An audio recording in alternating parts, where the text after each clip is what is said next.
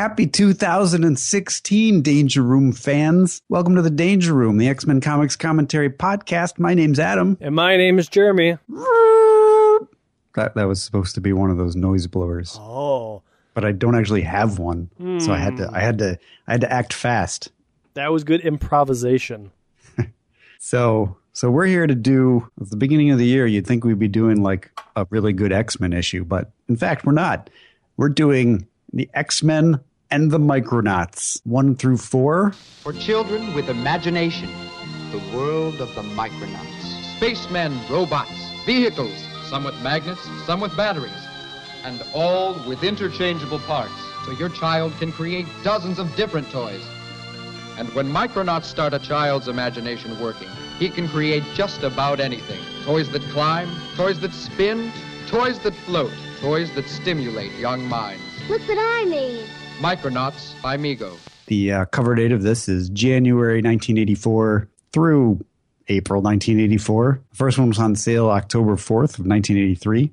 I don't really care about the rest of them. The cover price is 60 cents, and the title of this one is First Encounter, like Encounter at Farpoint, if you will. Yeah. What do you know about the Micronauts before going into this issue? Like, before you read this, what did you know about the Micronauts?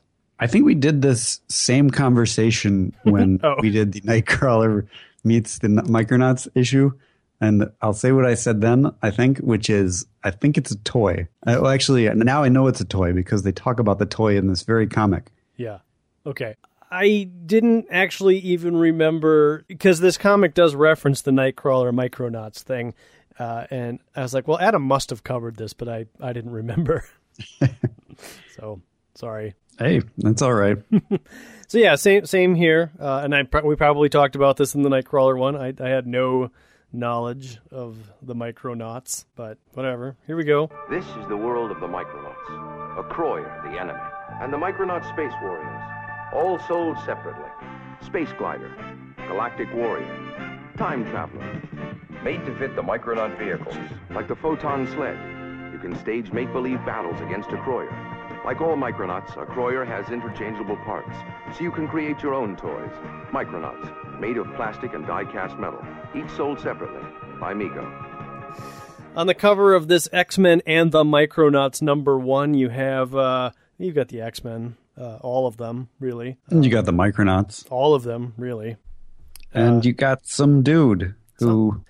some dude with like a mohawk helmet, but that's all you can tell is the back of him. Like he's facing off the Micronauts and the X-Men. I'll save what I have to say about this character for his reveal. Yeah, that's okay. We can allude to it a little bit, but yeah. Anyway, so we open up this thing. We get an introduction right away to the Micronauts. We've got Huntar, a Croyer. Oh, I always thought it was Acroyear. Whatever. Acroyear. Bug. I think he's the fan favorite. Bug is? Yeah, that's my guess. Okay. Knowing nothing about the Micronauts, I'm going to go with Bug being the fan favorite. He's the Wolverine of the group. I'm going to disagree, and I'll tell you why in just a moment. Okay. We've got Fireflight, we've got Commander Ran, and we've got Marionette. And I believe that Marionette is the fan favorite because her face is in the little Marvel box alongside Wolverine. Yeah, that's a good point. But you're right, Bug is cute. And he's got a little charming speech tick about him. Yeah. That he's got sounds like a tick. Great characterizations. Yeah, but he looks nobody stupid. else does. And we get a little introduction to the Microverse, the celestial silence of a planetary... Well, I guess that's just the description of what's going to happen in the battle. So what is the Microverse? Is it just like... I mean, I guess they talk about it a little bit. Like, there's a separation between the Macroverse, which is where we are, and then the Microverse. And everything in the Microverse is small. I think we said, had this toy line come out a few years later, there probably would have been a cartoon. I think we said that in the last episode. Do you think there was a Micronauts cartoon? I don't think there was. I don't think so either. But I think if this toy line had come out 5 years later, there absolutely would be. Okay. And so we would know all about the Microverse. Sure. And I think it was just a concept created for this thing. I always thought it was the new universe, but no. apparently not. Yeah. Is this, other than the Nightcrawler crossover, there must be other Marvel crossovers into the Microverse, don't you think? I'm wondering if that other guy that we do sometimes, Rom, sometimes crosses over with this. Probably. Because that would make sense. He was another toy line. Yeah. So all of the Marvel toys in this time period, in the 80s, they're all part of the Microverse. Although there's a line of dialogue that brings this whole thing into question, which is very curious, which I think is in this issue. It might be in the next one. I don't know. I get confused. Well, we get our introduction to the living starship whose name is Bioship. This is Biotron, from the 25th century world of the Micronauts, a walking robot with interchangeable parts to make a dozen toys from one. And the Hydrocopter, a few changes, and it's a floating space-age boat that really works. Your child can combine both toys and create new ones, like this or this, as many as his imagination can dream up. Biotron and Hydrocopter by Mego. And to me, he looks like a GoBot. I was about to say the same thing. He looks like, I want to say he looks like the motorcycle GoBot. Is that Scooter? No, Scooter looked like a scooter. I swear there was Oh, the bad guy, like Cyclo or something like that. Psykill, maybe? Psykill, yeah, you're right. Now, you remember with GoBots, there were like just regular GoBots, which were kind of small, but then they had like the advanced or the more articulated GoBots. Do you remember those? Weren't they called Transformers?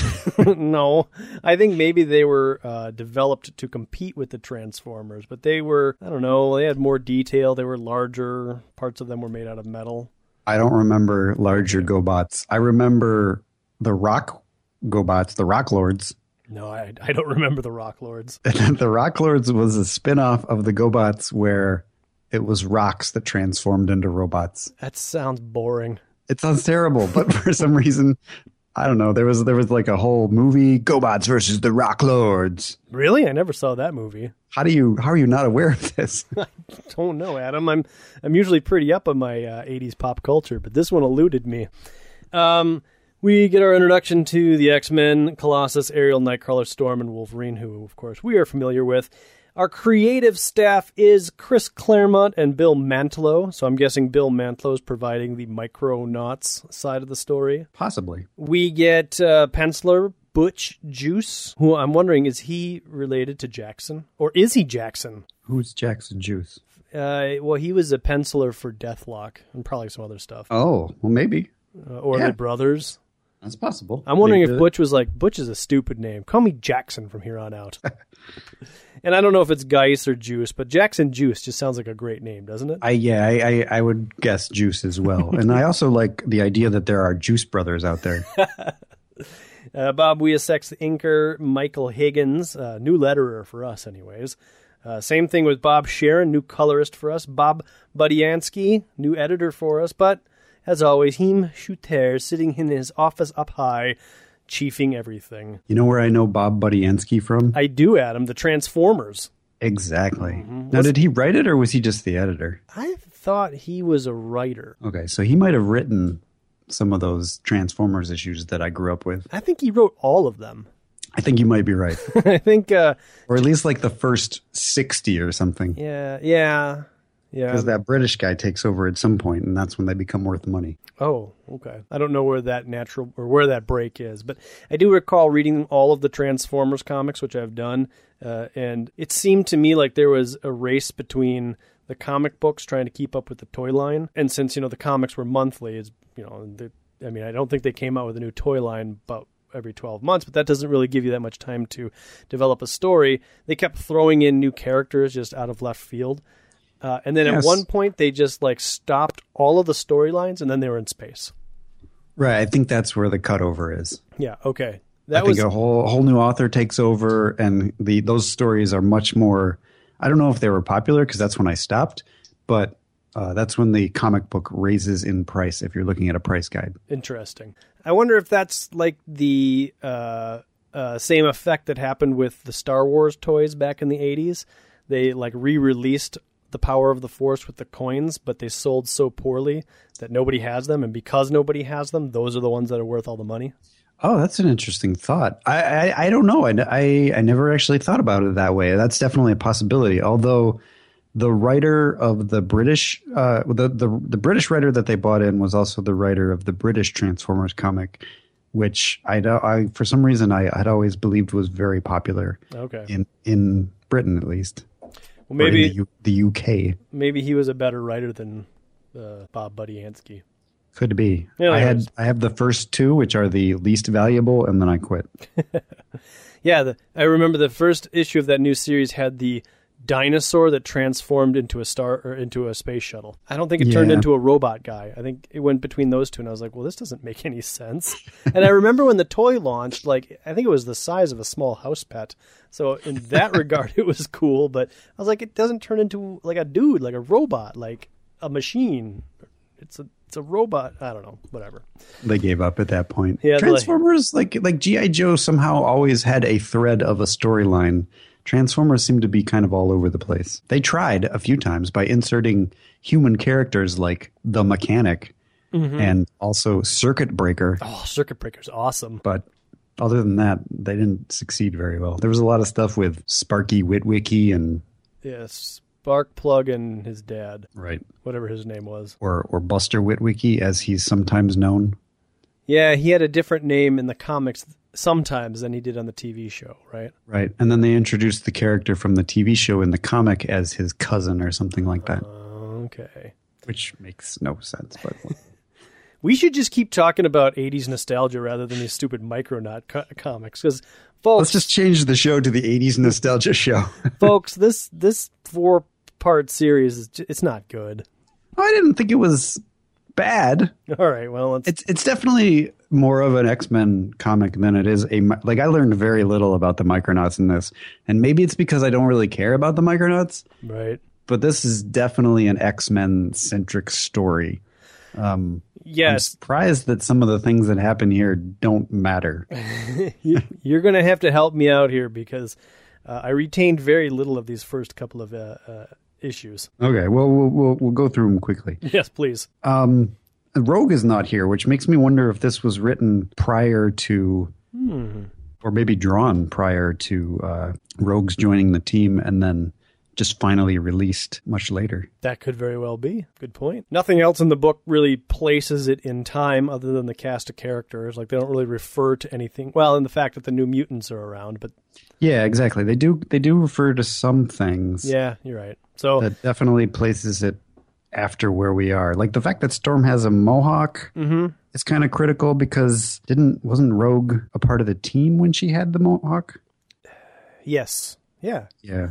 Well, when did she get the mohawk? Yeah, she got the mohawk. She got the mohawk in Japan, yeah. and Rogue was definitely a part of the team then. Okay. So yeah, that's. So I'm wondering if maybe the story was written and then drawn later, and then rewritten the Marvel way over the top of it.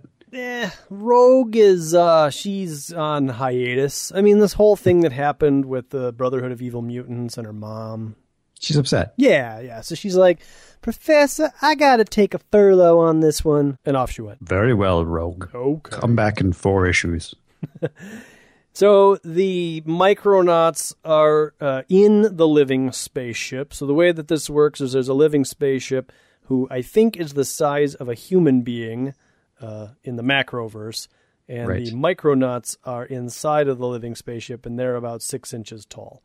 They're small. Yes. And they're fighting off to a battle. Let me see if I can summarize like the first 10 pages very quickly. Yes, do that. All right. So apparently the Micronauts have an arch enemy who they have teamed up with. His name is Karzan or Darzon or something. Karzor? Well, whatever. We're here. Baron Karza. Okay. Yep. So he's their arch enemy. I guess he's in their series. He's a dude. He's got armor. He's got like red bumps on his chest and on his belly. And I think he has a sword maybe. He's got horns. All those things. Yep. He's bad looking. He's bad, and he apparently manufactures genetic dog soldiers, which is his army, and he doesn't treat them very well because he's a bad guy. He is.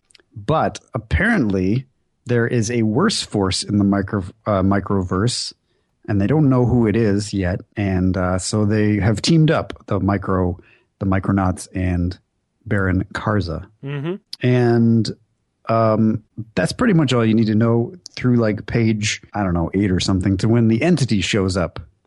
And the entity is somebody who, if you're a longtime X-Men reader, you're like, this guy looks really familiar, but I can't put my finger on it. Did you recognize that? Because I completely skimmed over that fact. Okay, maybe me saying that if you're a longtime X-Men reader is a little bit of a tip-off, but I looked at him, I'm like, I've seen this character, I had seen this character before. We'll find out who exactly he is in a little while, but I couldn't place if he was maybe one of the character sheets from the old Marvel Superheroes role-playing game, or if I had seen him in the pages of Avengers, or I knew I had seen him somewhere. I just didn't know where. And then when we get the reveal, I was like, oh, that's right. So anyways, but we'll talk about that when we get there. So okay, there you go. He's got like a flame sword. Oh yeah, because yeah. Duh. Ninjas are cool. He's slicing through these dog soldiers like crazy, man. He's a murderer, and he's happy, and he's like, I love killing, yay! So I think everybody is on Karza's dog breeding planet place. I don't think so. That'll come later. Whatever this planet is, the entity snaps his fingers and destroys it. Oh, that's right. Yeah. That's right. That's how tough he is. Yeah. So nobody's on this planet other than the entity. Oh, it's the planet of D'Arnell. Yeah. So it just boom, just like that. It succeeds. Ceases to exist. Right, and it explodes, and the explosion sends particles of debris and asteroids, presumably, at Bioship and all of Karza's stuff, and destroys most of Karza's fleet. Karza, being on the Bioship, orders the Bioship to retreat, and we learn that the entity, as easily as he destroyed a planet, has taken over the Micronauts. And I was a little confused as to like who's in charge. Because Karza, I mean, he's a bad guy, and he's like a baron or whatever, and he has his own little dog planet of machines that make soldiers. But if he's teamed up with the Micronauts, shouldn't one of the Micronauts be like the leader? And isn't Bioship the Micronauts' ship? Yeah, the Bioship is the Micronauts' ship. He has some sort of psychic bond with Commander Ran. Yeah, well, I guess there's other instances, or at least one other instance, where Karza is able to order Bioship around. Well, in this instance, he basically says, we got to go or we're going to get killed. And the Bioship thinks about it. And at a minute, he's like, I want to help the Micronauts. But then he realizes, actually, there's nothing I can do. And then he says, we'll be back. Yeah. And so the entity, he shows up and he snaps his fingers. I don't know if he snaps his fingers, but he takes over control of the Micronauts. Right. And Karza? No, that's when Karza orders Bioship to take off. Yes. And that's when we cut to the X-Men. And the X-Men are doing X-Men-y things. Storm's swimming. Nightcrawler's juggling. Kitty's wearing... are those cutoffs? I don't really know what those are, but they're a little freaky. They are very short shorts. Yeah, she's getting some fresh air, sticking her head out the window. Ah, what a day! What Kitty Pryde voice is that? Oh, what a day! Did you just reinvent Kitty Pryde for the 2016s? That's right. It's a new year, everybody. New voices. Yep. And so she's hanging out with her buddy Ilana, and Lockheed's at her feet. You know, they're doing X-Men stuff. I didn't realize, I saw Nightcrawler, but for some reason I thought it was a stuffed animal, probably because of the teddy bear. Yeah. And looks like, actually, here you go. Rogue. Isn't this Rogue in the Danger? No, this is Sunspot. That's Sunspot. He just happens to have a little tuft of white on the back of his hair for some reason. Coloring snafu. Anyways, apparently, while Roberto and the professor in the Danger Room, Kitty is typing, or she's thinking about like how she's overworked and she doesn't have time for fun. And so the professor is able to apparently, he hears these thoughts, and then he's able to hack into Kitty's computer and write her a note. Which is, I don't know. I feel like Chris Claremont probably didn't write that because it just seems like something that's never happened before. He's looking. Anyway, it doesn't matter. He's looking over at Butch and whoever that new letterer is. And he's like, "What do you guys are killing me? The professor's psychic. He doesn't control computers." Well, no, it's not that. It's just like Kitty Pryde's never had thoughts where the professor can't help but hear what she's talking about. Yeah. Which is what's happening. She's thinking about how the professor is such a stick in the mud so loudly that he can't help but overhear it. Right. And so he hacks her computer and says, "That isn't true, young lady, and you know it. However, you are hereby assigned 30 minutes extra study in psionic shields and defenses. An apparently necessary reminder that you should keep your thoughts to yourself." And I don't know, the professor's power don't work like that. Ilana, have you ever had one of those days? Nope, I let you have him for me. Ilana turned into Nightcrawler. Well, I was trying to do a Russian thing there with slightly a girly voice, and yeah, it didn't work out. Meanwhile, down at the danger room, the rest of the New Mutants show up for class. This isn't a regular class, is it, Professor? Says Sam Guthrie, Cannonball. And they're that's him. They're about to start up a new exercise with their new teammate Magma. Oh wait, she's not. They're about to start up a new exercise, and she's not present. And that's another thing that dates it. Right. Although I think she shows up later in the series, doesn't she? She does. But for the purposes of this particular test, she isn't ready yet. She's too So new. I think this was written before Magma, and they wrote this part in. Oh, that could be. I don't know. I'm just still trying to explain the absence of Rogue. Like I told you, she's on vacation. She's had a rough couple of weeks. And so the professor's about ready to get the exercise going when an explosion occurs in the danger room control center, and the professor goes flying out into the danger room. As do all the New Mutants. Yeah, they all do. But Sunspot is able to regain his balance. Sunspot's already in there, so he's able to catch the professor. But the rest of the New Mutants, they're on their own. And that's when Karza shows up, and he looks all big, but then in the next panel, it turns out he's little. Yes. But even though he's little, he's able to handily take on these New Mutants. That was a pun. Mm-hmm. Because he uses his big hand to choke Sunspot. So he shoots his hand, and it gets big. That doesn't really make any sense, but I don't know. Maybe the hand reacts to the size of the attacked. Mm-hmm. I've seen you before, Shorty. My sister has a set of toys, the Micronauts, and use one of them. That's my Sunspot. That's good. So right away, there you go. We're locking the Micronauts into a toy series. Right. So the Micronauts in the Marvel Universe, as in the real universe, are also a toy.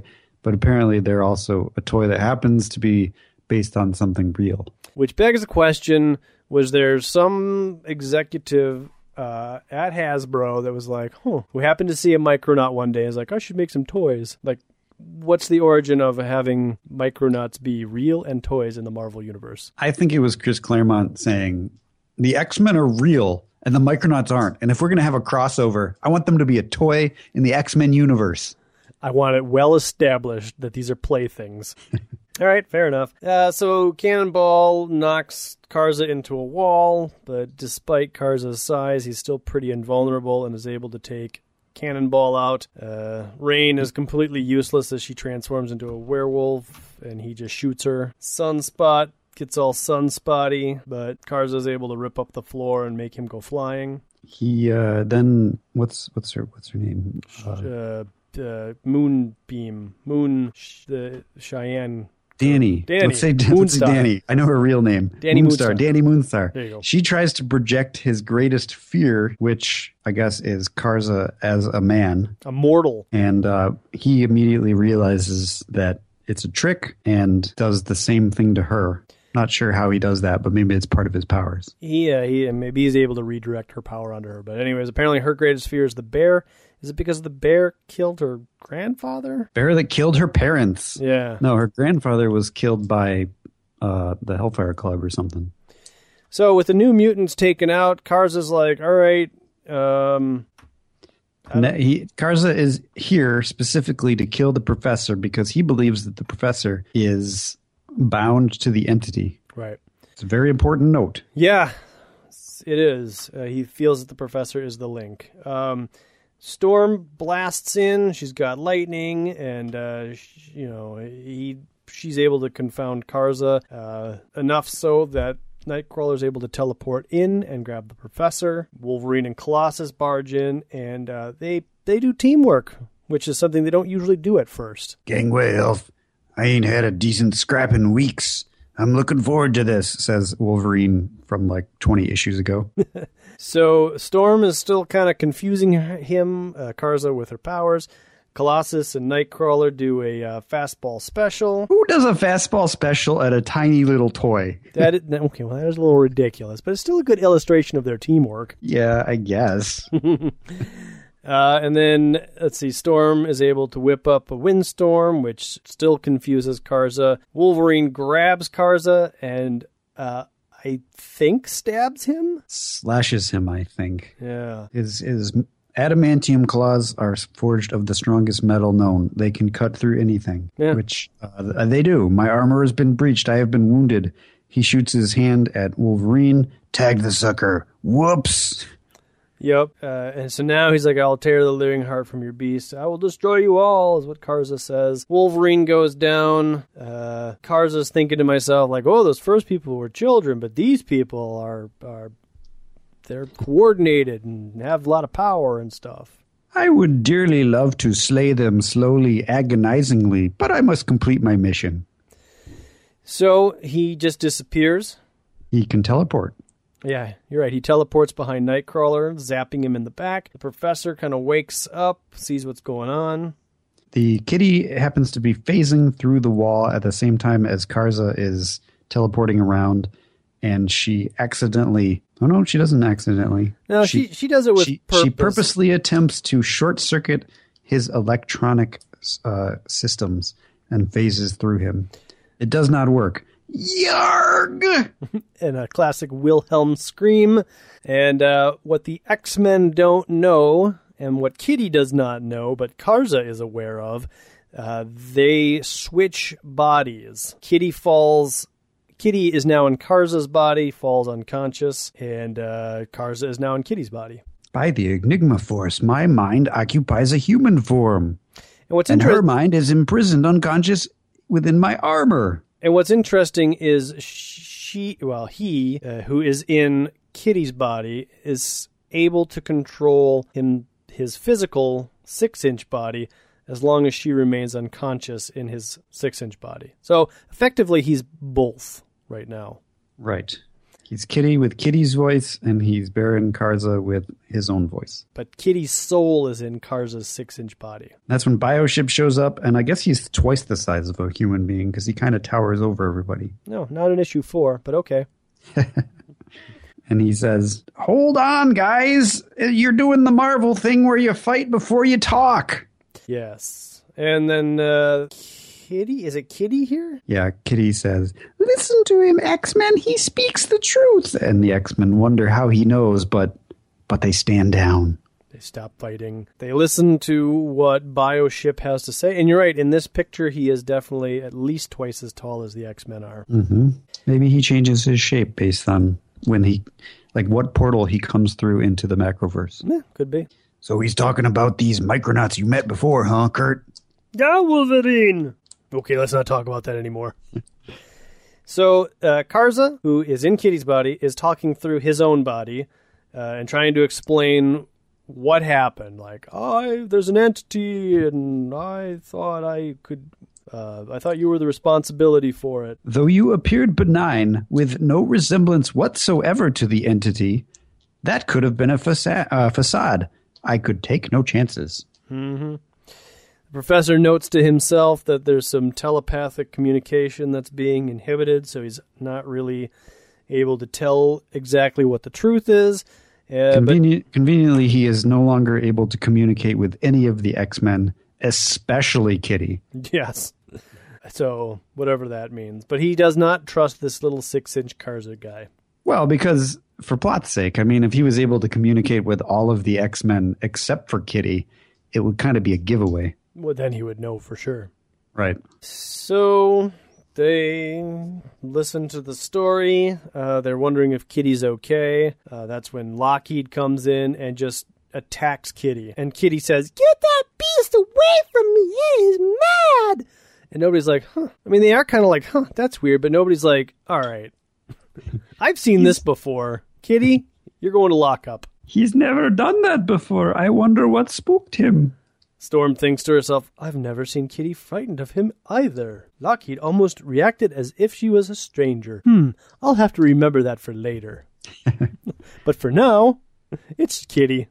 Well, they don't get a chance to do anything because they already determined they were going to go, and Bioship doesn't notice anything. So he just uses his Reducer beam. And now they go inside of Bioship. Gross. Yep, so they go off and they're about to transmit themselves into the microverse. And I wish I could be by their side, Bioship. My thoughts cannot breach the space wall separating your dimension from ours. I cannot contact the X-Men and therefore can do little to help them. If I turn my mental powers inward, perhaps I can locate the link Karza spoke of and sever it. Beyond that, the X-Men are on their own. I pray they are equal to the challenge, but I fear. What you're about to see is a transportation system for the Micronauts. These are rocket tubes. The electric air power terminal lets you blast up, down, forward, and back again. But that's not all. You can build a space elevator or any other layout you can dream up. Even run it in the dark. Rocket tubes from the world of the Micronauts. Assembly required by Mego. And that takes us to the next enthralling chapter of X-Men and the Micronauts. This one's titled Into the Abyss. And the cover of this one features the Micronauts wearing classic X-Men costumes. And it says, the X-Nauts versus the Micromen? What? Yep, and you've got almost all of, you got like a beast-looking character. I'm guessing Bug is supposed to be Cyclops because he's got those antennae. And Marionette's maybe supposed to be Jean. I don't know what's going on with these other two guys, but there's no Angel equivalent. And I guess the guy, Huntar. Yeah, the rest of them are all like beast equivalents. Yeah, Huntar, you could maybe make a case that he's the Iceman character, but whatever. It's in the corner, we get Storm and Commander Rand now. That's true. They're cycling through, different characters. And maybe if I'm in the comic book shop and I see this cover, I'm like, this looks interesting. It's got the X-Men on it. It's got the X-Men on it, and it's got some weird dudes with X-Men costumes. All right, well, anyways. It's a decent cover. It's a good cover. Essentially the same creative team, except now we have Juliana Ferriter coloring. Oh, man. I love her stuff. She is a spectacular colorist. Nobody colors Micronauts like Juliana Ferriter. Let's talk about the Transformers for 10 more minutes. Yeah, so did you see Transformers 4? I did not. Oh, it's a Transformer. It's a Transformer. Yeah, that's all you need to know. All right. Oh, and Optimus Prime disguises himself as the classic Optimus Prime truck from the cartoons, but then he reshapes himself into the new stupid truck. Oh, darn it. Yeah. So I think it's for free on Netflix, and I keep seeing it and being like, I should watch this. And then reality sets in, and I'm like, why would I do that? It's all right. I mean, they're all right, but none of them are good. Which is the one where they took over Chicago? I don't know, all of them. They're the same movie. Okay, well, whichever one that one was, I was watching that with my daughter, and it's Transformers, and I'm like, all right, this isn't that bad. But once they took over Chicago, I mean, there were some pretty gruesome scenes of humans being kicked out of living in ghettos and being kicked out of their places and suffering and stuff. I'm like, Jesus, this is pretty harsh for a kids movie. Wow, I don't remember that at all. Yeah. I don't remember if it was 2 or 3, but whatever. Yeah, so Shia LaBeouf wasn't in 4. Right, yeah. Because he was Witwicky. He was definitely Witwicky. Buster, Spike. Get Witwicky. No, what was his name? I think it was Spike, right? Was it Spike? Huh. I don't know. Charles Witwicky. Charles Witwicky the Third. Shia Witwicky. All right, so the Micronauts are in the abyss. Again, the Micronauts get the first half of the issue. So, to summarize quickly. Yes, please. The Micronauts are forced to psychically battle stuff that is basically it has to do with their past. They're fighting like things that are kind of their worst fears, essentially. And it turns out to be a big trap by the entity to kind of break them, which works. And then after they are all broken, Marionette gets turned into a real marionette. Bug gets turned into a real bug. On the page where Marionette gets turned into a real marionette, in the last panel, there's a guy that looks like a He-Man. Oh, yeah. Don't know who he is, but... It's Guy Man. Yeah. He guy. You know what is on Netflix right now? Both He-Man and She-Ra. I watched a documentary on the making of Star Trek The Next Generation that was hosted by William Shatner. It was not very good, but it's worth watching. These characters were nothing like our characters. No, he interviews a lot of people, and you know how in most movies when you don't really see much of the interviewee or the interviewer, right? You get a ton of reaction shots of William Shatner. Just he doesn't say anything. Well, you just see him going, You can't have a documentary hosted by William Shatner and then never show him. I think he also directed it. Oh, Lord. I mean, most documentaries are done by nobody, so you generally don't hear them or see them. It's very well edited so that the subject is restating the question that the interviewer probably asked and then answering it. This thing is edited so... It's not that it's badly edited. It's just that the interviews are edited into a series of snippets that it's very distracting. And the music is annoying. But you know, I like the subject. So I still recommend it if you like Star Trek. Okay. But yeah, it's not your typical documentary. All right. But William Shatner's hilarious. So, you know, I don't have a beef with him getting, appearing in every interview with saying silly stuff like, you know, I can't remember what any of his good lines were, but you were playing the odds, you know, stuff like that. Oh, sure. Oh, you're a real con artist, aren't you? So the Micronauts are all defeated, they're all broken, and then we flip our attention to the Entity once again. Yeah, so this whole thing was a plot by the Entity to break them, and now he unbreaks them, and thereby making him their slaves. Yep. And they're all like, oh, gladly, master, gladly. We will serve you forever. And the weird thing is he's got his mask on, which covers his mouth. And at the last panel here, he's holding up a goblet, presumably of wine. How's he going to drink that wine? He hasn't put the straw in yet. Oh, okay. Just like Darth Vader in Empire Strikes Back when they sit down to eat. Does he puts his little straw through the... Don't you remember that outtake? Yeah. He puts the straw through his mask and... It's good. It's good stuff. It's good, isn't it, Han? Yeah, it's good. We're going to freeze you. I feel like somebody actually did that. It was probably Robot Chicken. Anyways, so the professor's out for the count. We're doing an interlude, by the way. We're back on Earth, and the New Mutants are playing around. The professor fell asleep. Yeah. He was up all night working. It looks like Roberto snapped a towel on the behind of Danny Moonstar Stone, whatever her name is. And she's like, don't you do that again, DaCosta. She's got a big smile on her face. She liked it. They're flirting. And then we get this weird thing where the Entity suddenly weakens and he goes, arg! And then we cut back to Rain and she says, we must not disturb the professor. And then we cut back to, Rain would never be wearing this outfit. Yeah, it's like I'm going to say that it's a frumpy T-shirt that just for some reason is up below her above her midriff. But yeah, she's wearing like a bikini bottom. Yeah, she would not be. She would never. She would know. No, that she would be covered and everything up because she's got like she's super self-conscious, right? Yeah, and she's extremely religious.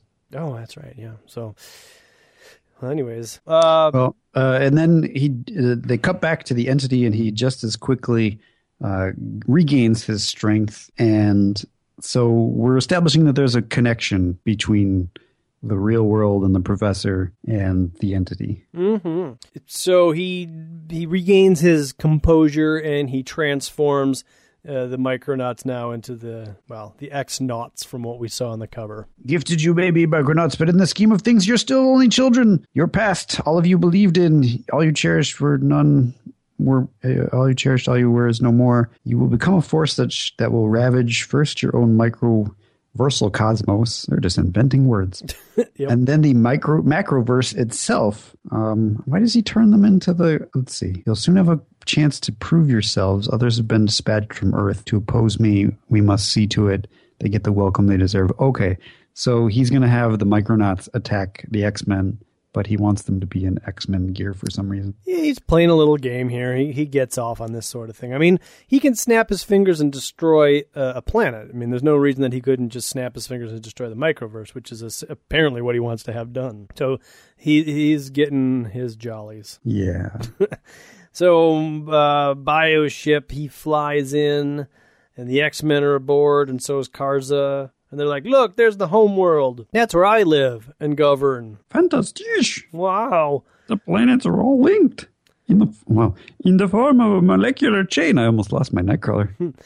And so that was kind of my initial impression of what the Microverse should be, is just like a molecular atom floating around through the Macroverse. So there could be like infinite Microverses. But apparently this one's just, us, but 6 inches high. This is the important one. All the other ones are the size of like a dust particle. Well, okay, anyways. They get down to the planet's surface and they're like, whoa, this doesn't look like a very fun home, Perrin. We get this weird kind of, I don't know if it's a flashback or what, but there was an uprising or something, and they talk about how Karza might be bad, but he's also, in his mind, he's just keeping the peace. I don't know. Yeah, Wolverine seems to be seeing through it. He's like, I think you're a usurper who slaughtered home worlds and blah, blah, blah. And he's like, whatever. We got work to do. I am not overjoyed by your presence either, little man. Kitty's still thinking to herself about how she's stuck in this body, but she's still able to control the Karza body. But she can't once Kitty wakes up, so he's got to make a plan, I guess. Storm senses that Karza's lying about something. His words contain just enough truth to make it impossible to tell where the lie is. But it doesn't really matter, because they've already decided to team up with him, so yeah. This is all very silly. Yeah, it's a lot of dialogue that doesn't really go anywhere. Kitty being controlled by Karza is kind of nudging them like, yeah, we should do what he says. Yeah.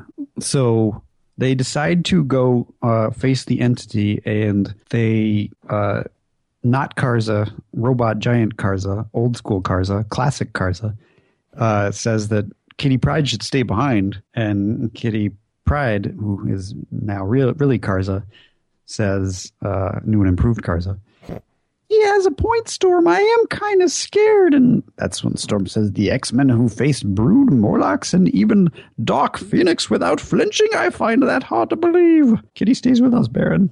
Deal. Yeah. And still, in the typical Marvel manner, nobody's like, this thing with Kitty's getting out of hand. We really need to watch her. But maybe this is Storm's secret way of watching her. Yeah, keep her with him. Yeah, like maybe there was a thought bubble that they forgot to add back in. So they get on to the Bioship, and apparently Bioship likes to sing when he flies. Karza beams back to, or fake Karza beams back to his planet, and I guess meets his lackey, who's fairly unimportant to this story.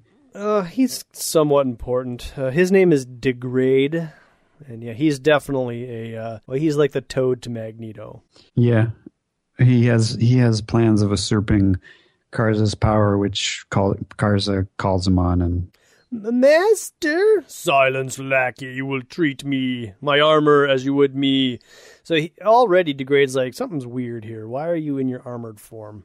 Well, not just that, but he says something, I forget, that tips him off. But maybe this is the next issue. I don't know. Well, yeah, he senses something, but he's like, oh, okay, fine. You're the boss. I'll do whatever you say. So Bioship gets to, I guess, the planet. They need to warp into the planet's surface for some reason, and then Bioship crashes onto the planet's surface. Yeah, the Bioship is following his Psi-Link connection to Commander Ran and homing in on it, and it leads to this, whatever this planet is. Thump, and then the X-Men crawl out of Bioship's mouth. So is this how Bioship lands? He just crashes headfirst into the planet? I don't know. Or did he get, like, affected by something? There's a weird disconnect between issue 2 and issue 3. Mm-hmm. And I don't know if maybe something was intended that never got played out, but for all intents and purposes, let's just say he landed.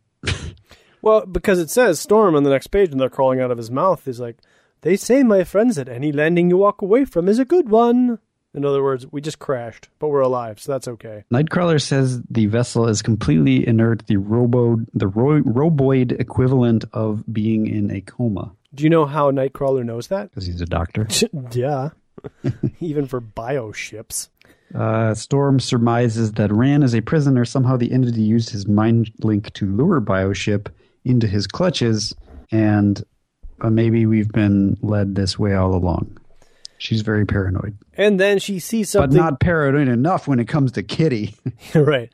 And then she sees something to validate her paranoia. She sees a mock replica of the mansion. But the weird thing is it's full size. So when they land on the ground to go closer, they are not... they're just as tall as, like, big blades of grass. Yeah. It's weird. So they walk up to the door. Colossus punches through it. They walk in. Wait, no. Storm tells Kitty to phase through the door. And that's when Storm says, I don't know how... Or she pauses and thinks to herself, I don't know how to properly use the brat's ability, but saying so will reveal my deception. And that's when Colossus just says, I'll do it. I got this, Kitty. And so they get inside. Wolverine is like, everything smells right. Perhaps the mansion was shrunk and transported to the microverse as well? But it's not shrunk. Colossus. Yes. I'm not good with proportions. Fascinating concept, Colossus, but Wolverine, do you not sense a wrongness about this place? And then the professor shows up with the micro X-Men. Yes. Micromen. And he says, actually, Nightcrawler, a more appropriate description would be a feeling of evil. Look at my X-Nauts. They're big and you're small. Let's fight. Welcome all to Professor Xavier's alternate school for gifted youngsters. So they fight. Nightcrawler points out that they're the Micronauts because none of the X-Men would have known. Oh, who are these guys? Oh, they're the Micronauts. Yeah, so they fight. There's not really much to say. Kitty sneaks off because she's not really able to use her power. Yeah, there's some fighting. They all get, I think they all get knocked out. And once they're all knocked out, the professor kind of bends down, this evil professor, and as he's bending downward, he turns into the entity. Oh, they also capture Kitty. Yes. She gets kicked, it looks like, by a giant foot. She was trying to sneak off, but it looks like maybe this is Commander Ran, I think, kicks her. Yeah, I think so. And then we get actually a pretty decent panel of the entity. It's a full page spread of his face, not his face, but his helmet and the face mask and his big hand outstretched holding little mini X-Men. The X-Men are toys now. Yeah. In the microverse, you are the toys. We cut back to the homeworld of Karza, where Karza is screaming. Yarg! And Degrade is like, hey, is everything okay? And Karza says, to answer your question, my mind, this armored body, is once more my own. I am free to speak, to move, and at last, most importantly, to act. So when I'm reading this, I'm thinking like, oh, so Baron Karza's back into his own body again. Adam, I think that's how you're supposed to read it. Okay. I don't think it's supposed to be obvious. I think you're supposed to be like, oh man, Karza's back and crap's going down. So what happened to Kitty then? Is she back in her own body? That's the assumption that readers have to go on for a whole month until X-Men and the Micronauts number 3 comes out. Man, I can't wait. From the world of the Micronauts, Micropolis, a totally new concept in building sets. With these snap-together connectors, your child can easily create dozens of space-age wonders. There are 3 Micropolis sets. Each combines with the other, and with all other Micronaut toys. So he can build anything from a space tower to a galactic fortress, to an entire city complete with monorail. As Micropolis grows, so does your child's imagination. Micropolis by Mego. And this one's got Colossus and Bug in the little Marvel box. Right, yeah. This one's titled Mine Eyes Have Seen the Gory. The X-Men and the Micronauts are... they're trapped, it says on the wall. Oh, yeah. And there's like one of those, it's like an imprint of the entity's head, but it's very much like Havoc on that old X-Men issue. Yeah, it's like all color fills, so there are no lines except for colors. There are no blacks. This one actually almost looks like a mistake to me. It kind of does. Because it looks like they drew this and then they just stamped his head on top of everything. Yeah. Let's put the entity in here. This book isn't selling very well.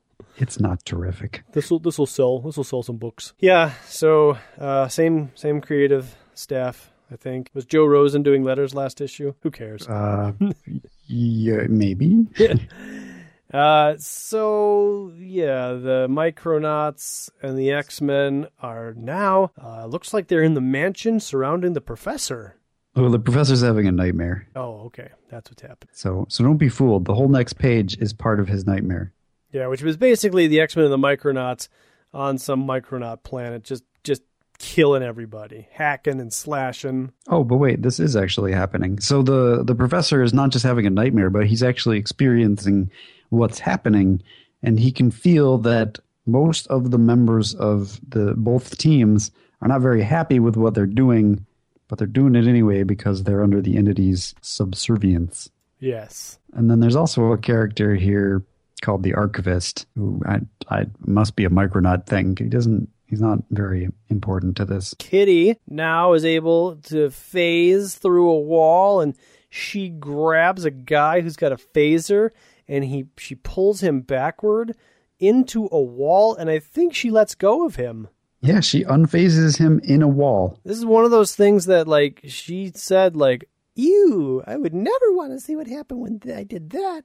And she's doing it right here. And, as the dialogue box says, is enjoying the pain she inflicts. I get the feeling that Bill Mantlo wrote the first 2 issues and Chris Claremont wrote the second 2 issues. Ooh, that could be. Maybe. That was just my feeling. The last 2 issues feel more Chris Claremont-y to me, but I could be wrong. I did enjoy issues 2 and 3 or 3 and 4 more than I did 1 and 2, but maybe I was invested in the story so much that I couldn't help myself.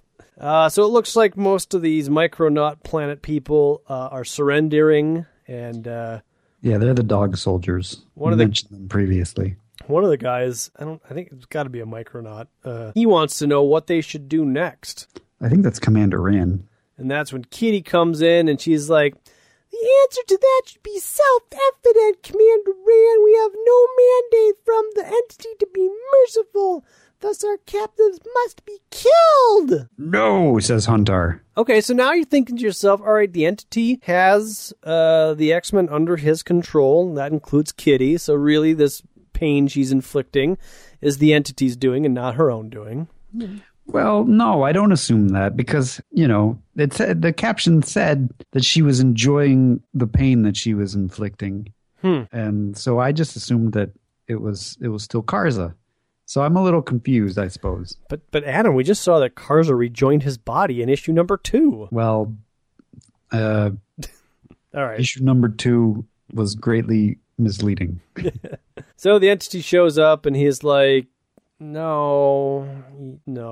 Without me, you don't know what to do. And obviously, I want you to kill everybody. And then he grabs Commander Rand and he turns him into dust, which... If I'm a Micronaut reader, I'm like, what? What? You killed Commander Rand's my favorite character. But then in the next page, he brings him back. Everything's just fine. But see, that's a test of my power. If I can disintegrate you and bring you back from disintegration, just you don't even want to know. And he's like, I need you guys to be really bad. It's great that you've been killing all these dudes, but you got to be more killers. And Kitty's like, may I slay the dog soldiers now, your radiance? And he's like, you're kind of impressed with you, but I'll do it. And then he kills him with a psychic assault. Yeah. So all of them die except for the other thing, the thing that I mentioned before. The archivist? The archivist, yeah. And so millions of voices cry out. Obi-Wan Kenobi is like, I need to take a knee here for a moment. You continue on with your exercises. He falls out of bed. The professor, not Obi-Wan Kenobi. He's not in this comic. Yes, that's true. And the New Mutants are like, what's going on? We need to help him. Sam, help me, says Sunspot. So they turn him over. And... Where's the professor in the comics? Can he walk yet, or is he still like exercising, trying to get back to be able to walk?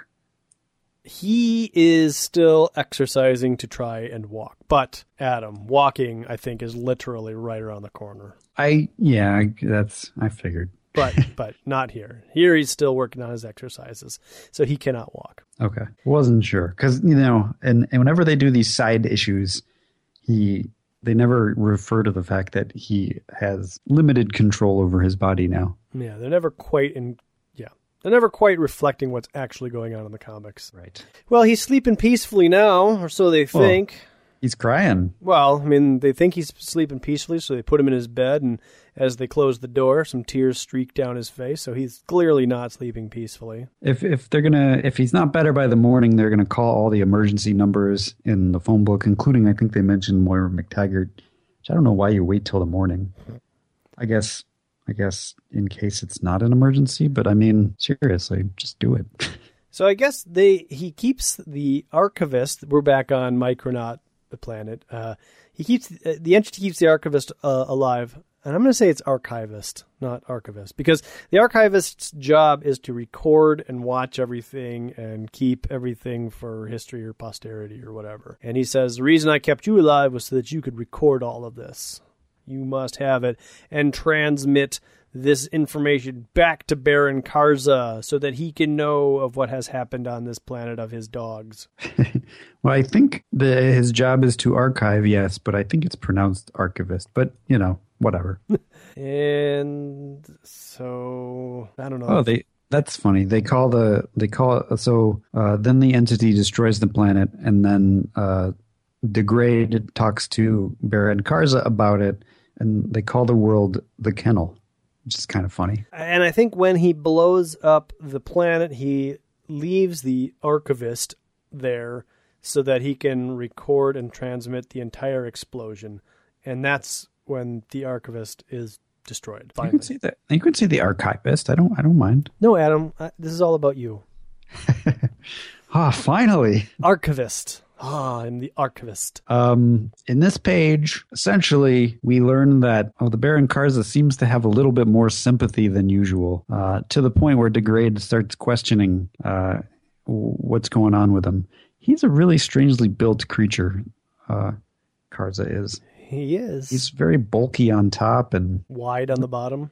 He looks like he's standing backwards in that photo. Like, it looks like his back, like the legs are facing backwards, but the front is facing forwards. I'm confused. It's like anyway. It's like whoever created this character is like, I'm going to create a really cool, evil-looking character, right? Because they got the horns, they got the spiky chin, and the helmet, and all that sort of stuff.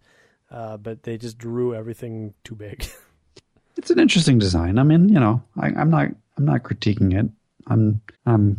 I find it curious, but I guess maybe curious is unique. Who knows? Yeah, so anyways, Degrade is definitely like, why are you so upset about this? And Karza's like, look, we had allies, and now they're dead. So that sucks, right? And it's like, what? This doesn't sound like you. And then Karza's like, don't question me. And he sends a little fist after Degrade and starts choking Degrade. He's like, I'm sorry, whatever you need me to do, but it's kind of weird. You're being weird. And he thinks to himself, he seems a changed man since his initial encounter with the entity. And that's when we finally find out, I think, I'm trapped in this awful body, playing this awful role, and I don't know how to escape. I could be Baron Karza for the rest of my life. It's not fair. I don't know how to use this body. Oh my God, I'm a robot centaur. Yeah, apparently Baron Karza can shapeshift, and Kitty accidentally shapeshifts into a robot centaur, or a rocket-powered centaur. The head, the chariot, and the pounding hooves of Equestron, the galloping demon horse. Batteries not included. You can seat Kronos in the saddle, stand Lobros in the chariot, and you charge. You can pretend he sneaks through enemy lines, breaks down all barriers as he gallops to victory. Equestron from the Micronaut Collection. Kronos and Lobros each sold separately by Mego. She goes through all this stuff, and then at the end of this, when she finally pulls her helmet off, she says, "I'm Kitty Pryde." Yes. So this is if you're like a 14, 13-year-old girl who gets transported into the body of a Robo-Man, that sucks. That's heavy. Yeah. I'm with you. Meanwhile, Baron Karza stares through the eyes of Kitty Pryde at the trappings of his own gilded cage. He has been transported, or he/she has been transported to a pleasure room in order to be seduced by the entity. And this is another reason why I think this is by Chris Claremont. Yeah, it's kind of Claremontian. She's in a bikini, and she's like, "Oh, this is weird." The entity comes in, and he's still got his gold armor on. He's got a gold chalice. He's got a bathrobe on, which is so stupid. It's really stupid. And he goes over to Kitty and starts touching her chin, and he's like, "I've got a reward for you, baby." Check out my pimp robe. I'm wearing this robe. I don't even need to, but I am. And Kitty Karza in Kitty's body, I think, is playing it off. Yeah, she's playing it off as though she's Kitty. Yeah.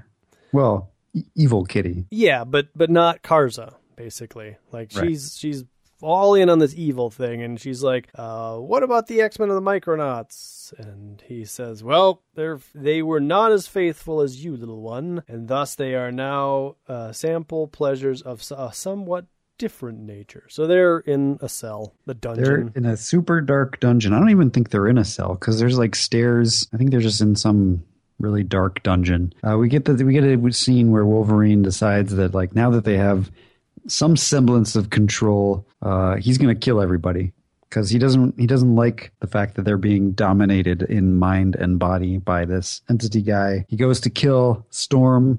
Colossus grabs him and says, "Nyet," and they have a little argument. Colossus, as long as they have hope, they should continue on. Well, Colossus also says, like, "Hey, you saw what he did to Commander Rand. Like, you could kill everybody in here, but the entity could come and just bring us back to life." That's true. So Colossus makes a good point. Let's just have hope, and then we'll just go from there. Hope is the one thing that he wants to destroy of ours, and so we must not give him that. So they all wake up. They have a little laugh. They're kind of joking about their state, or what's going on, and some of the Micronauts are like, how can you laugh about this? And Commander Rand says it's because we're human, and the odds are ridiculous, and sometimes you gotta laugh, man. And then we cut back to Earth, where Danny Moonstar is taking care of the professor. And this is, I guess, where we get the big reveal, right? The professor wakes up. Not yet. I mean, it's coming very shortly. But so Danny is taking care of the professor. She touches him flesh to flesh, and that's the moment that the professor is able to psionically escape his body, is by the physical contact of another psionic person who is Danny, and that's when he is able. I think is he able to communicate with Danny? It looks like no. Here's what I think happened when the professor passed out in issue 2. He got put into a coma, of sorts. Yep. And he's been, or maybe he just got the coma at the beginning of this issue. Regardless, he's stuck in his current state. And so when he touches Danny, who is, I don't know why the New Mutants are always scantily clad in, what was his name? Butch Juice? Yes, Butch Juice likes scantily clad women or New Mutants.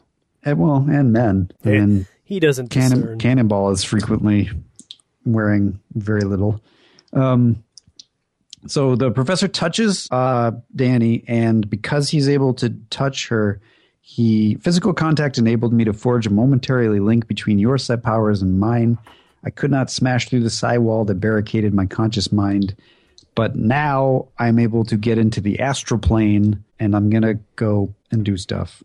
So that's when Danny wakes up and doesn't even realize what happened.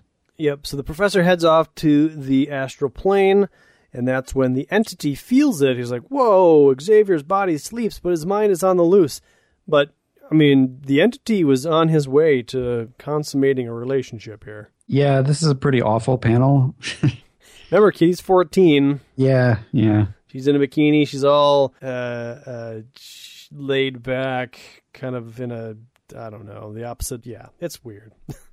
And he is in a very dominant position. Yeah, I'm not sure what his plan was. We haven't seen him take off his armor yet. I think that was the next step, but and all he's really done is throw on things like this robe. Well, that was about to come off, Adam. Let me just add a couple more layers. It's cold in here, baby. So he realizes that Xavier's body is still sleeping, but his mind is on the loose. He must be in the astral plane. So he goes to meet him in the astral plane.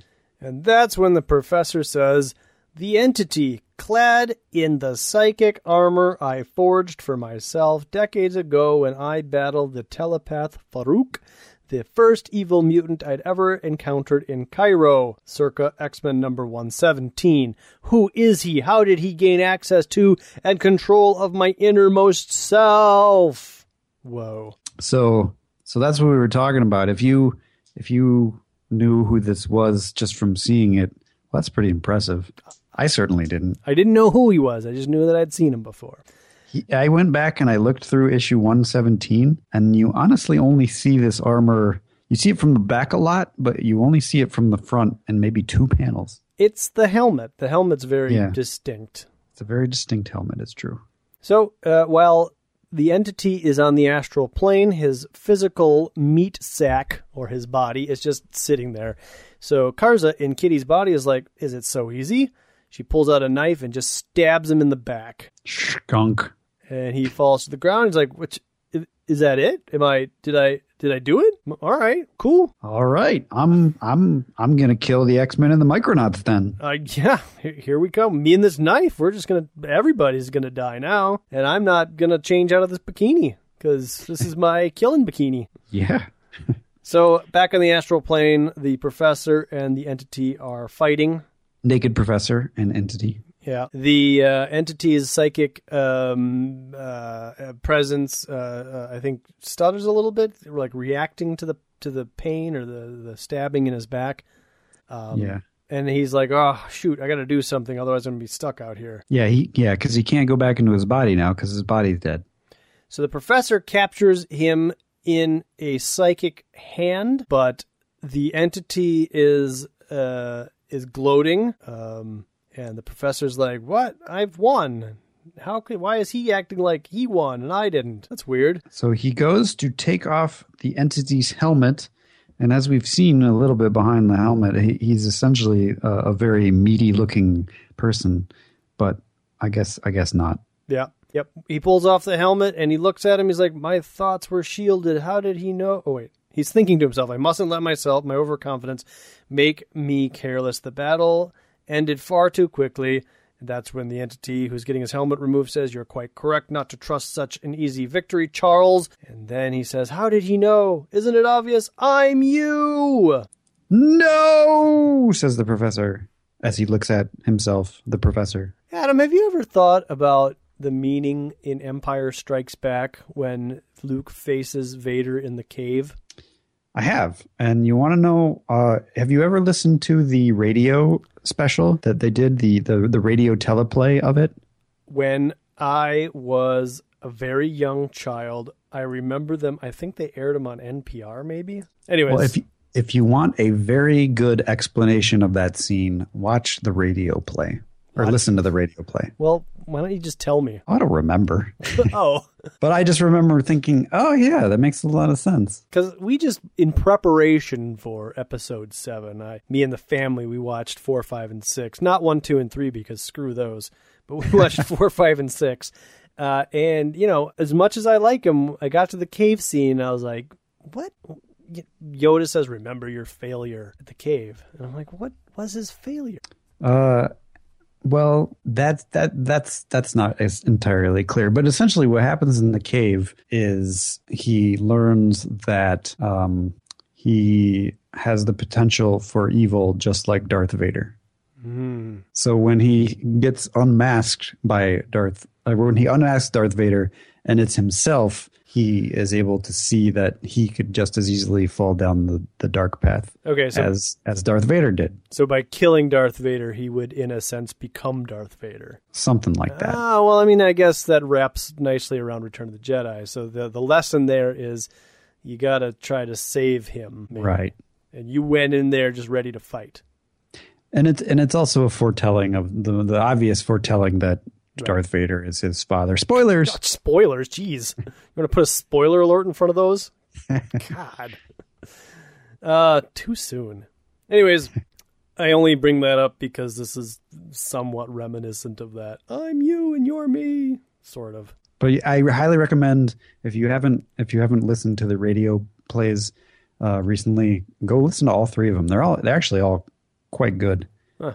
And they add a lot of detail of cutscenes and stuff, and they explain sequences, and I know and some stuff is unnecessary and silly. Right. I know that there's a scene that exists that it's never made it into any of the special editions, and maybe it's not even made it into any of the cutscenes from the movie. But there's a scene with Luke and Biggs on Tatooine that I think that's in the cutscenes on the Blu-ray special edition. Okay, I don't have. Actually, it's on YouTube as well. Okay, because I think somebody ported all of those into YouTube, and that's how I saw them. I should check that out. But the only reason I know that it exists is because I had the Star Wars storybook, like the picture storybook that you used to be able to get from the. Right. Yeah, with the record. No, I didn't. No, I mean, I probably had some of those too. In fact, I know the record was, you had to turn the page every time R2-D2 went.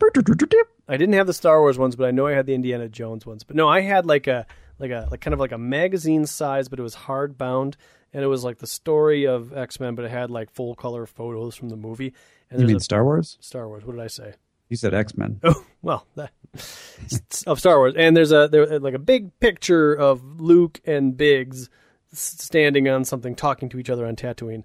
And it always stuck with me for some reason. And then through the years, I'm like, why is it stuck with me? Like, I've never actually seen that particular scene. So I guess I'll have to search that out on YouTube. I had the same experience. That for some reason I saw those scenes in a storybook and they stuck with me. I don't know why, but yeah, there's Biggs, and you meet Luke's friends Fixer and Cammy, and all those scenes are in the radio play, but they're also the cut scenes as well. Oh, okay. Dropping some Star Wars knowledge on ya. Yeah, son, you got to listen. So, anyways, the entity now, who is the professor, I guess, so we'll say evil professor, switches bodies, or psychic bodies, with good professor. Speaking of evil professor, do you think this is evil professor from, like, remember the original classic series? When we learned about evil professor. Yeah, he had to like lock him up in the like dungeon of his mind or something. Yeah, they never connect this to that, but I feel like maybe the roots of that story or the roots of this story are kind of in there. I mean, the temptation of the professor to turn evil is something that plagues this through forever. Yeah. I do vaguely remember that issue. It's a good theory.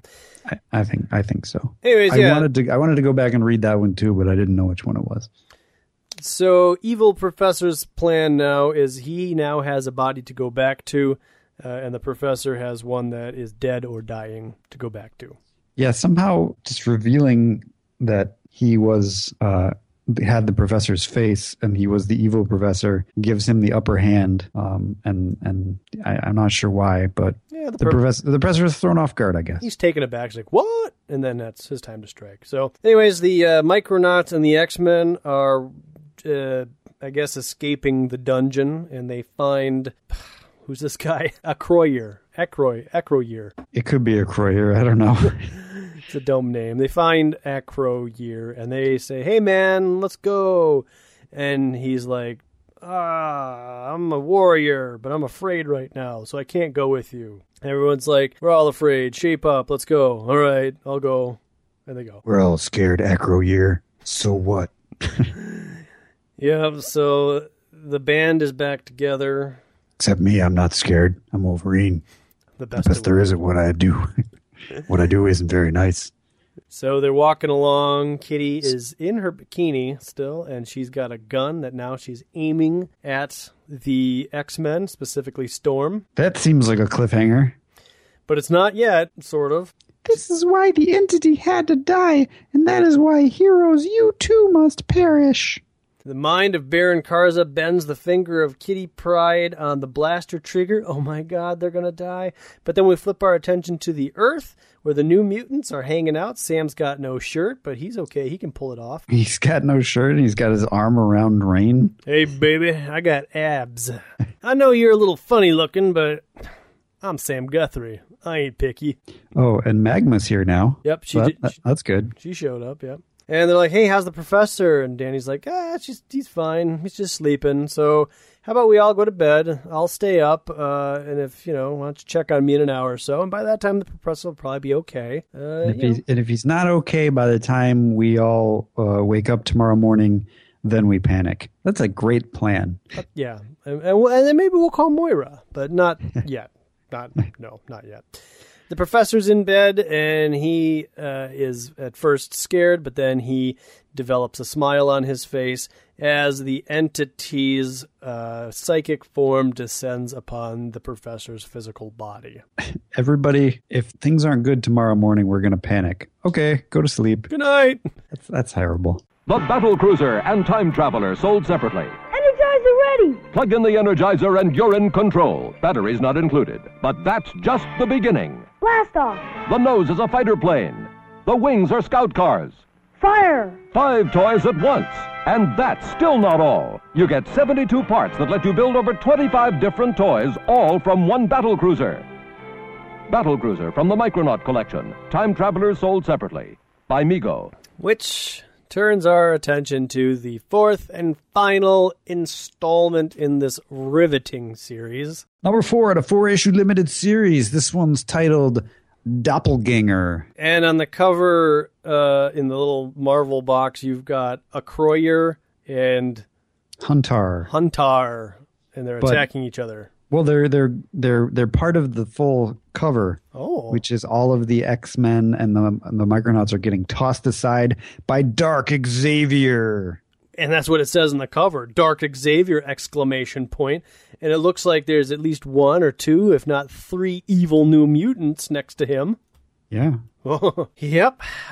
Rick Parker. This is not a good cover. No, it's a terrible cover. Rick Parker is joining us for the letters, but the rest of the creative team is the same. And Danny is no longer she's sleeping next to the professor. We left her right where we stayed up right where we left off, but now she has tied her shirt up so that her entire waist is exposed, and she's wearing very small underwear. Panties, to which I say, yes, panties. To which I say, why? What is this necessary for, Butch Juice? Come on. Well, here's the reasoning. Danny was up, and she had her shirt going down past her panties, as you do when you're sleeping. You just whatever. And then she got hot, and she's like, oh, I'm so hot. And so she tied up her shirt. But it's just my belly that's hot. My flat belly.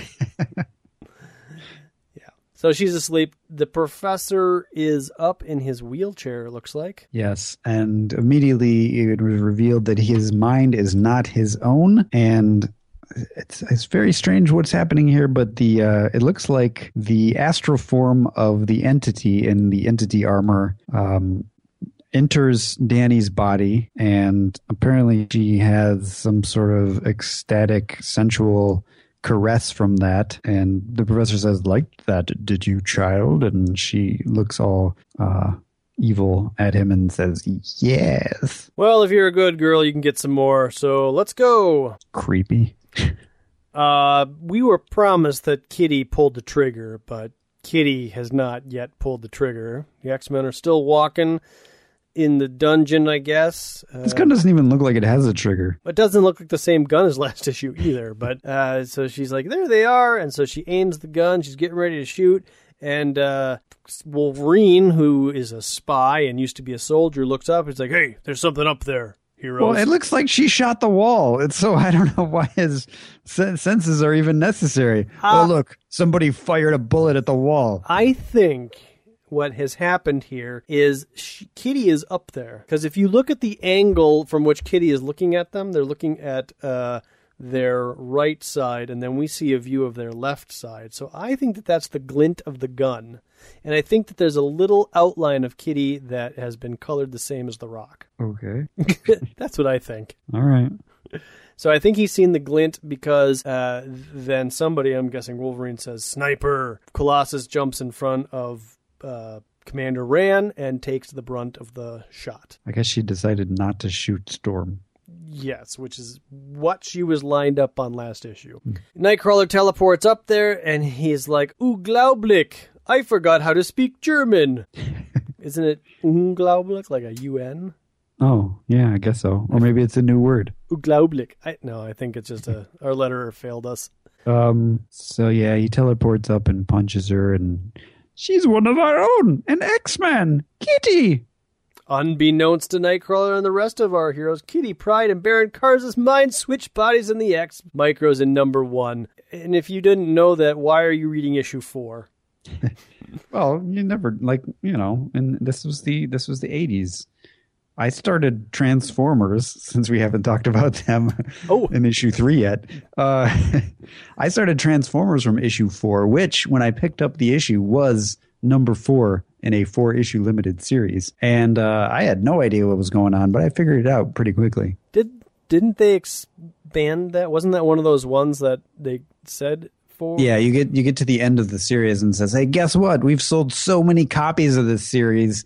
There's going to be an issue 5. Okay. And it definitely ends on a cliffhanger. All the Autobots die. Yeah. No, the first 12, 15 issues of the Transformers, it's pretty grim stuff. Yeah.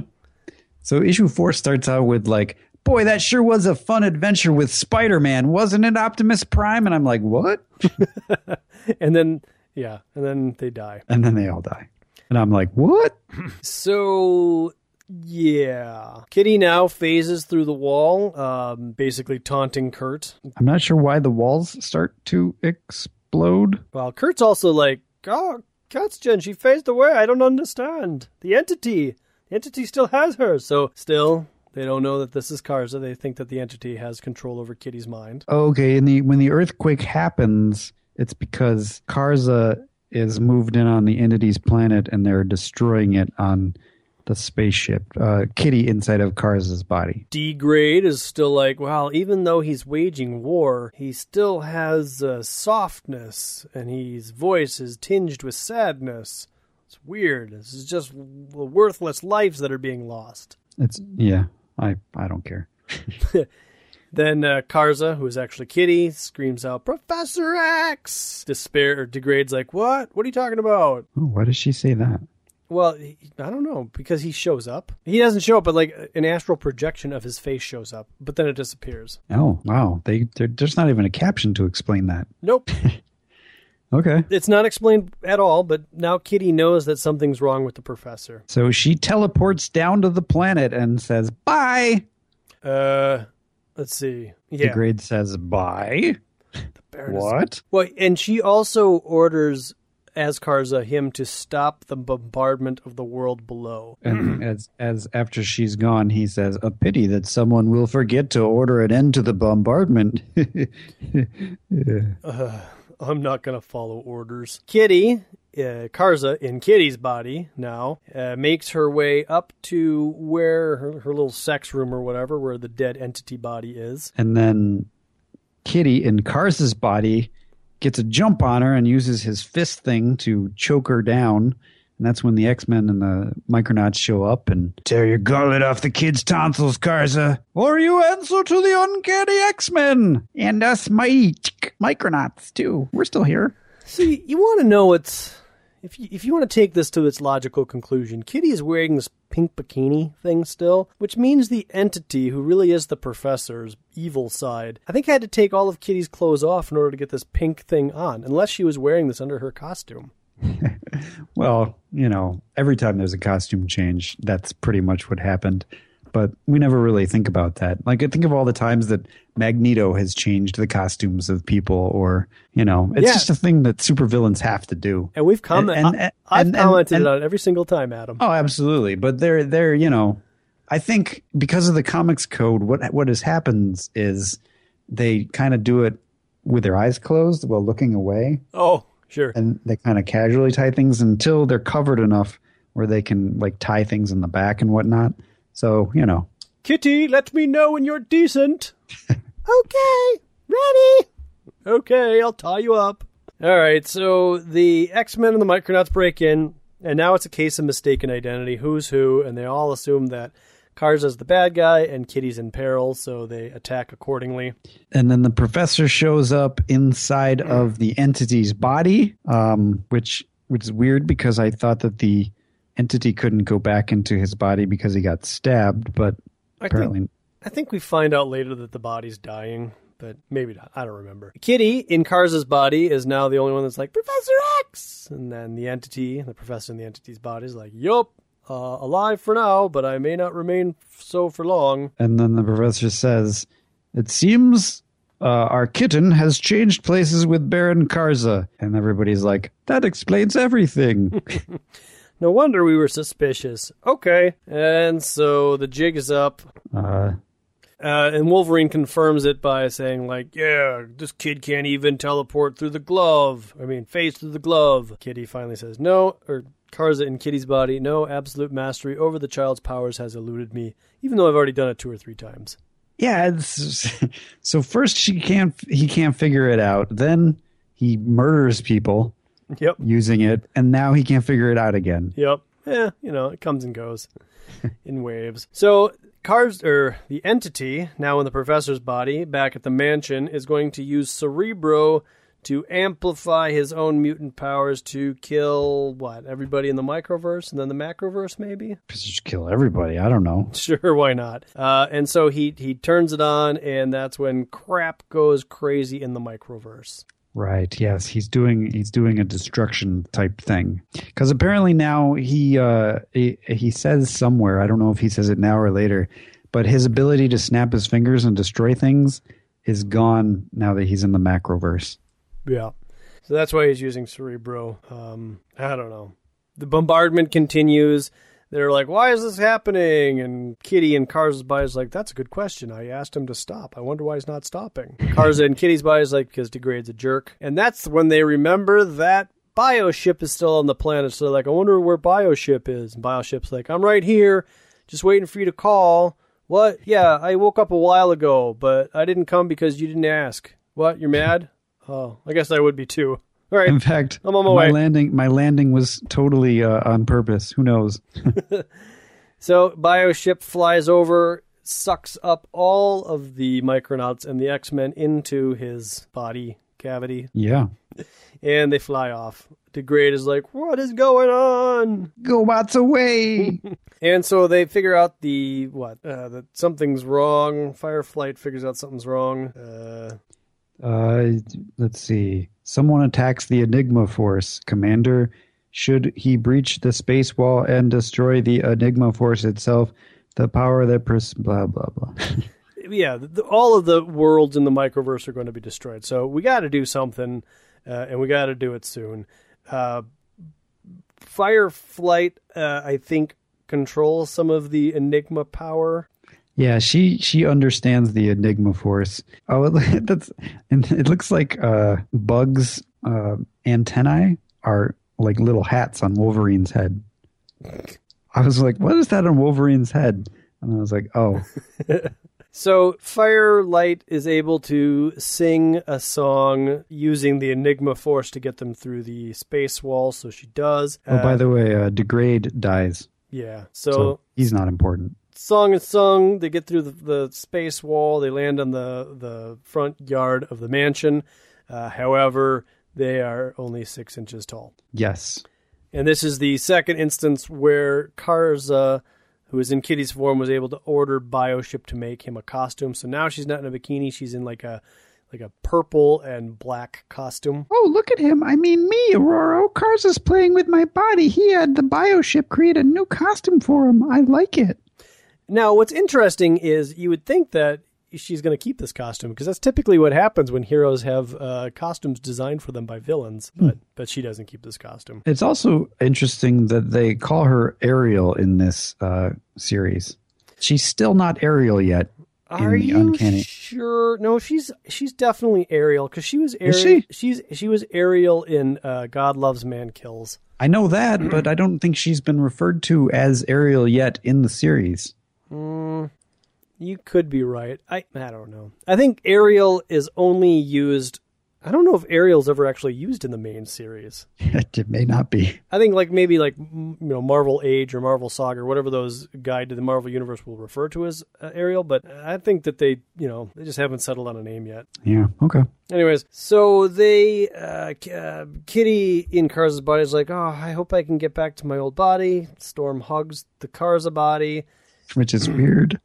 And that's when Cannonball attacks Bioship, and now Bioship looks to be about the same height as a human. Yeah, you're right. All of the evil New Mutants now are attacking Bioship, punching him and stuff. Maybe it's because of the way that they came through the entity force, not the normal way, but through the Firelight singing way. It makes him smaller. Sure. We'll go with that. He gets tossed into a tree. The Micronauts and the X-Men jump out, but they're only 6 inches tall. And now they're all fighting. The entity has taken over the New Mutants. Yeah.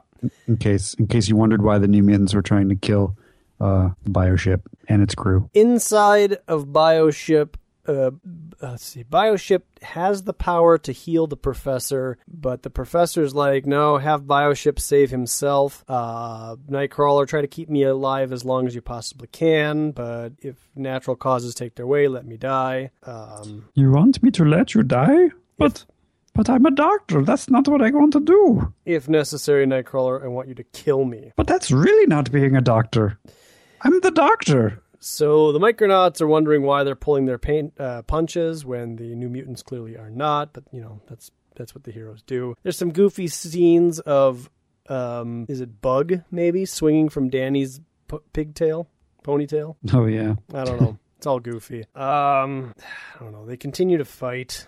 The Professor is he's got a plan here. Magma knocks the Bioship into a crater and looks like she's dumping some lava on him. Right. And so the lava is going towards Nightcrawler and the Professor. So Nightcrawler is trying to get the Professor away from the lava. And then there's the whole death thing, and he's wrestling with that. But meanwhile, the Professor's psychic self enters the mansion and is running around, finds Alana, thinks Alana's dead, but then realizes that she's just unconscious. Has a quick little back and forth with Lockheed, so to say. Lockheed recognizes the astral form and that Kitty's in danger, so Lockheed takes off. And that's when the Professor meets the entity who's connected to Cerebro, and now they're going to have a final duel of sorts. Yes. The entity does not realize that the Professor is inside of his mind yet. Right. So the Professor, or I guess it's the entity at this point. I'm not sure who it is, to be honest. I skimmed a lot of this, but I think it's the Professor seeing like images of his original X-Men, the Blob, the Sentinels, all the new X-Men. Well, the entity's mind is the Professor's mind. Right. So he's seeing a lot of his own memories. Jean dying, Magneto, Lilandra, Dark Phoenix, etc. So real, right, but not real, merely a memory. Still, I would not lose my memories. They prize the totality of what I am. Okay. I must excise this entity. Yep. Meanwhile, Lockheed joins the fight. Mm-hmm. Scatter the X-babies, but don't hurt them. How know you, Kitty Pryde, that the creature is not itself under the evil influence of the entity? That's a good question. What has Lockheed been doing this whole time? Chilling. Why is everybody so evil? He's like, any minute now, I'm going to eat this little Russian girl. Oh, geez, there's the professor. Yeah. I'm on the case. Here I go. So, yeah, Lockheed's doing a lot of good stuff here. Shooting Kitty's body with Karza inside of it. Yeah. Lockheed senses that Karza is inside Kitty's body and attacks it. Kitty and Karza have a little battle, including the shooty hands. Somebody's seizing my mind, taking over Karza's armor. 'Tis the entity. He now recognizes us for who we are. Yeah, so the entity still doesn't realize what's going on, but does, or as far as the professor being in his mind, but does realize that now Karza is inside Kitty and Kitty is inside Karza, and he has an "that makes so much sense" moment. Yes. And now he's making them kill each other. Mm-hmm. And I think the entity now realizes that there's somebody in his mind. By the end of this page, eventually, yeah. Yeah. Something happens, there's an explosion, and Kitty's kitty body goes flying towards Peter, and she says, "It's me, Peter. I think I'm back in my own body." Yeah, they basically phase back into each other, and Fireflight somehow helps by singing, because that's what she does. She sings. No two enemy beings can physically occupy the same space in time and live, but I'll sing. So she does. And now Kitty is wearing a swimsuit. Not sure how that happened. Oh, yeah, good point. No idea. Bioship's complaining about the magma. Oh, it hurts. I can no longer maintain any internal life support systems, including my own. So the time is running up for the professor. So Nightcrawler grabs the professor's body and teleports out. Well, this is a weird thing because, like, we get one panel where Nightcrawler is carrying the professor. In the next panel, it looks like he bamps. Mm-hmm. And then the next panel, he says, "I dare not teleport. The shock might kill him. Yet if I do not, the heat and lava will." And then it looks like he lands from his bamf. Well, what it means is he can't teleport 3 times, but he can teleport 2 times. Oh, okay. All right. I dare not teleport again. So there's a psychic battle in which all of these memories, the professor's sanctuary and him are attacking the entity, and the entity, the professor, I don't know, convinces the entity to commit suicide. Do you have a better way of saying it? I know I read this, but I barely remember this. It was also, I don't know. "I've come to destroy you Complex. as I should have done, as I thought I had done earlier. Destroy me then. You welcome death? Your death, yes. And if that can be achieved by my own, then so be it," says the professor, looking all happy. "Your obsession with the battle split your concentration, weakened your hold on the automatic functions of the brain. You may still rule my mind, but I control my body." Okay, so the professor commits suicide, thereby killing the entity, and then we'll figure out what that means later. "A simple stroke, a ruptured blood vessel in the brain. Soon, massive hemorrhaging will either slay me or completely destroy my cognitive functioning. Suicide, says the entity, and the professor slumps over. Okay, so I remember what happened, but we'll find out later. So yeah, the professor killed himself. He's dead. Okay. But like there he is on the next page. Well, I don't know what happens here. Like something shoots at Nightcrawler. Nightcrawler says, "Unglaublich" again, the professor. Well, what hits Nightcrawler is the entity. Okay. So the entity, what turns out is the professor put himself to the brink of death, but the entity was convinced that he was killing himself, so the entity fled the body, but the professor really only... the professor was willing to kill himself, but he only brought himself to the brink of death. Luckily, Nightcrawler is this great doctor. Yes. And Bioship is also dying, but he'll be okay if they can get him back to the Microverse. Well, and not only that, the Micronauts are stuck in the Macroverse, and the X-Men are 6 inches tall. How are we going to fix all of these problems? There's no solution to any of this, because we've learned that Bioship can't do anything, and he can't maintain any life features other than his own, and he can barely do that. And, I don't know, Fireflight, maybe she doesn't have the power to do the singing thing. No, she does. She's what happens. Well, Bioflight says, like, well, I can die. I don't like doing it, but I'll just come back. Isn't that what he says? No. No? Biotron, is that his name? The Bioship says, why does he call him Biotron? All right, so what I had formerly led to believe was Bioship, who is now Biotron, says, I can get you back, but it'll kill me, and I'm cool with that. But then... Well, no, he says... And then he says, or I can restore the X-Men, but that'll also kill me, so I'm going to do that. Commander, though I do not wish to die, I have done so before, and I must say it was rather peaceful. Biotron. Thus, since I will pass anyway, I ask you not to grieve, but to return home and carry on your fight, as the X-Men must be restored to carry on theirs. Like all else he has ever done, the Bioship's last act is a noble one. So he does die. Okay. Yes, he does. He restores the X-Men back to their normal size, and Fireflight has already determined that she has enough strength to get the Micronauts back to the Microverse, which will kill no one, which is good. And I'm sure Bioship will be back in the next issue of Micronauts, in case you, dear listener, care. Yes. The professor reiterates everything we just said about this whole game of psychic chicken and the stroke and whatnot, and everything is back the way it should be. Wait, the professor... Oh, so the professor didn't even need medical help. No. He faked it. Yeah, he faked the whole thing. All right.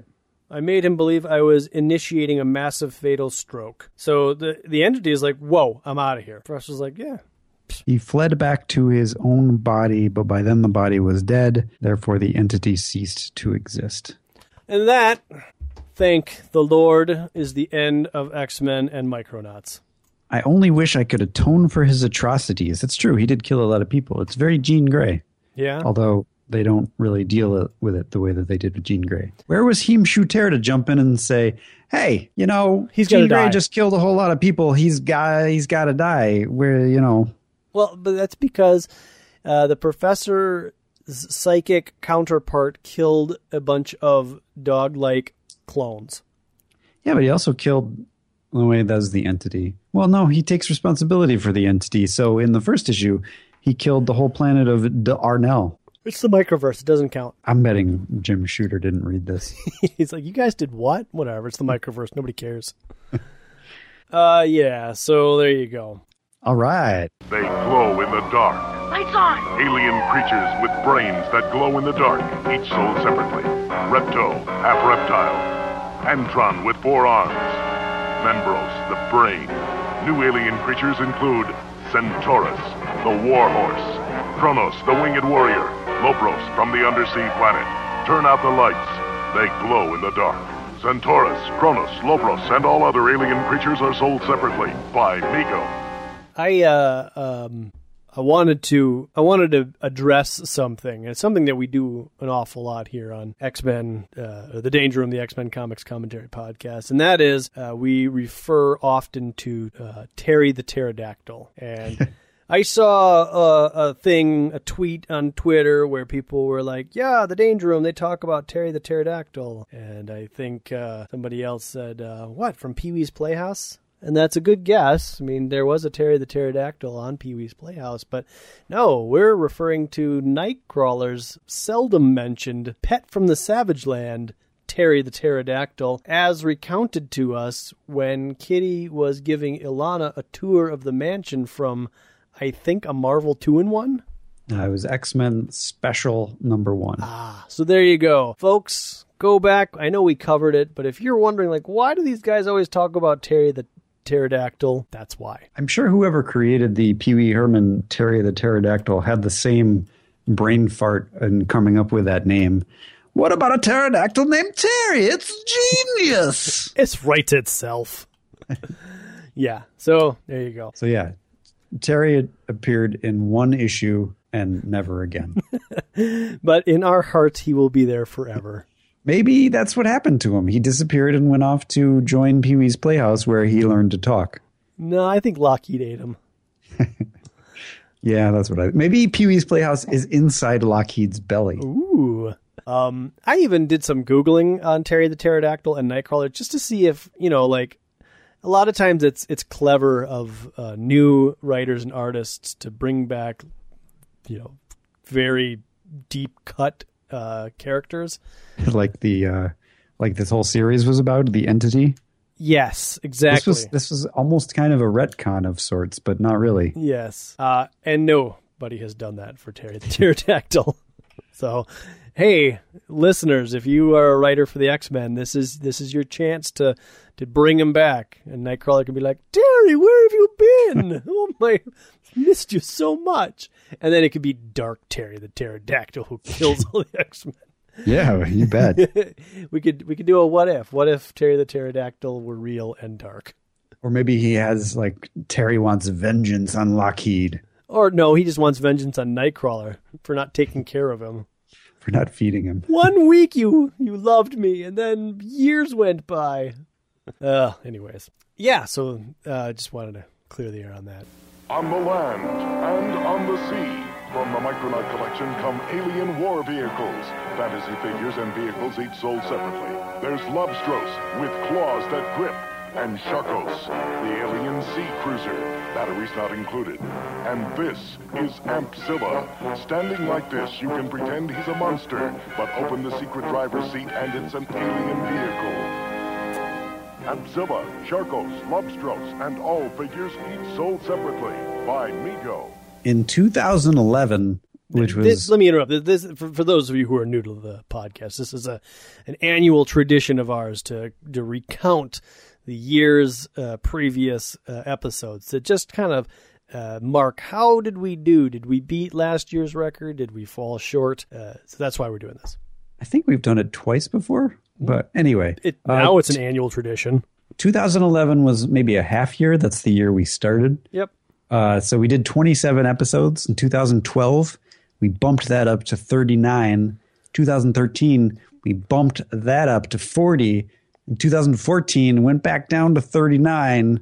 So we're pretty steady. What do you think we did in 2015, Jeremy? Well, my initial reaction is that we didn't do well because there was a lot of stuff that happened this year that took us away from our podcasting duties. But we also had a flurry right before Days of Future Past. So I think maybe that might make up for some of the lost time. Are you sure Days of Future Past was not a 2014 thing? Not at all. Maybe it was. I don't remember. Time flies these days. Are you telling me that movie was not in 2015? I think it came out in 2014. Oh, Lord. I'm going to base my answer on when that movie came out. I could be wrong about that, but I'm pretty sure that it came out in 2014. Oh, Lord. May 23rd, 2014. Okay, good. All right, well, I was then... going crazy. I'm going to put 2015's total episode count. I'll put it at 32. Oh, so close. Ooh, what was it? Am I higher or lower? You are higher. Oh, I didn't even get it by Price is Right rules. Yeah, it was 30. 30? Oof. Yeah, which is practically a half year for us. Although, maybe not a half year. I don't remember when we started, so... Yeah, well... 27 is no slouch for our first year. We also had quite a few 2-hour episodes this year. Oh, yeah, I guess I could have broken those into halves. I think, Adam, what the real measure should be in 2016 is how many hours of content did we produce? I'm not going to do that.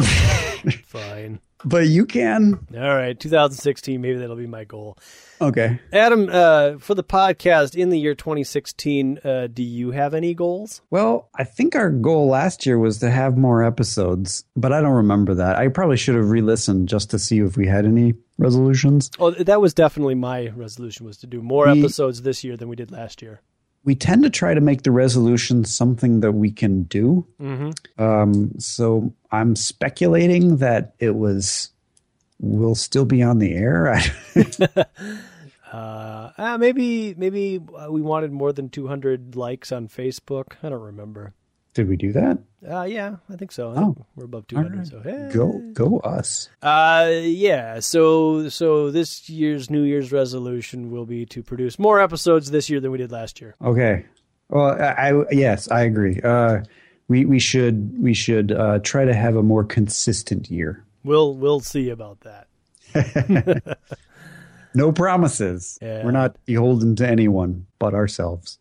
All right, then. So we'll be back next time, right, Adam? Oh, yeah. We are not done with 4-issue miniseries. No, sir. Way. Until next time, my name is Jeremy. My name's Adam. And the Danger Room is closed. The noble Micronauts, heroic beings from the Microverse, scale an Earth mountain in pursuit of glory. The path is long and treacherous. However... Shut up, Pharoid. It's getting old. Fatigue sets in, turning the Micronaut called Eddie into a total ballsack. Shut it! Oh, God!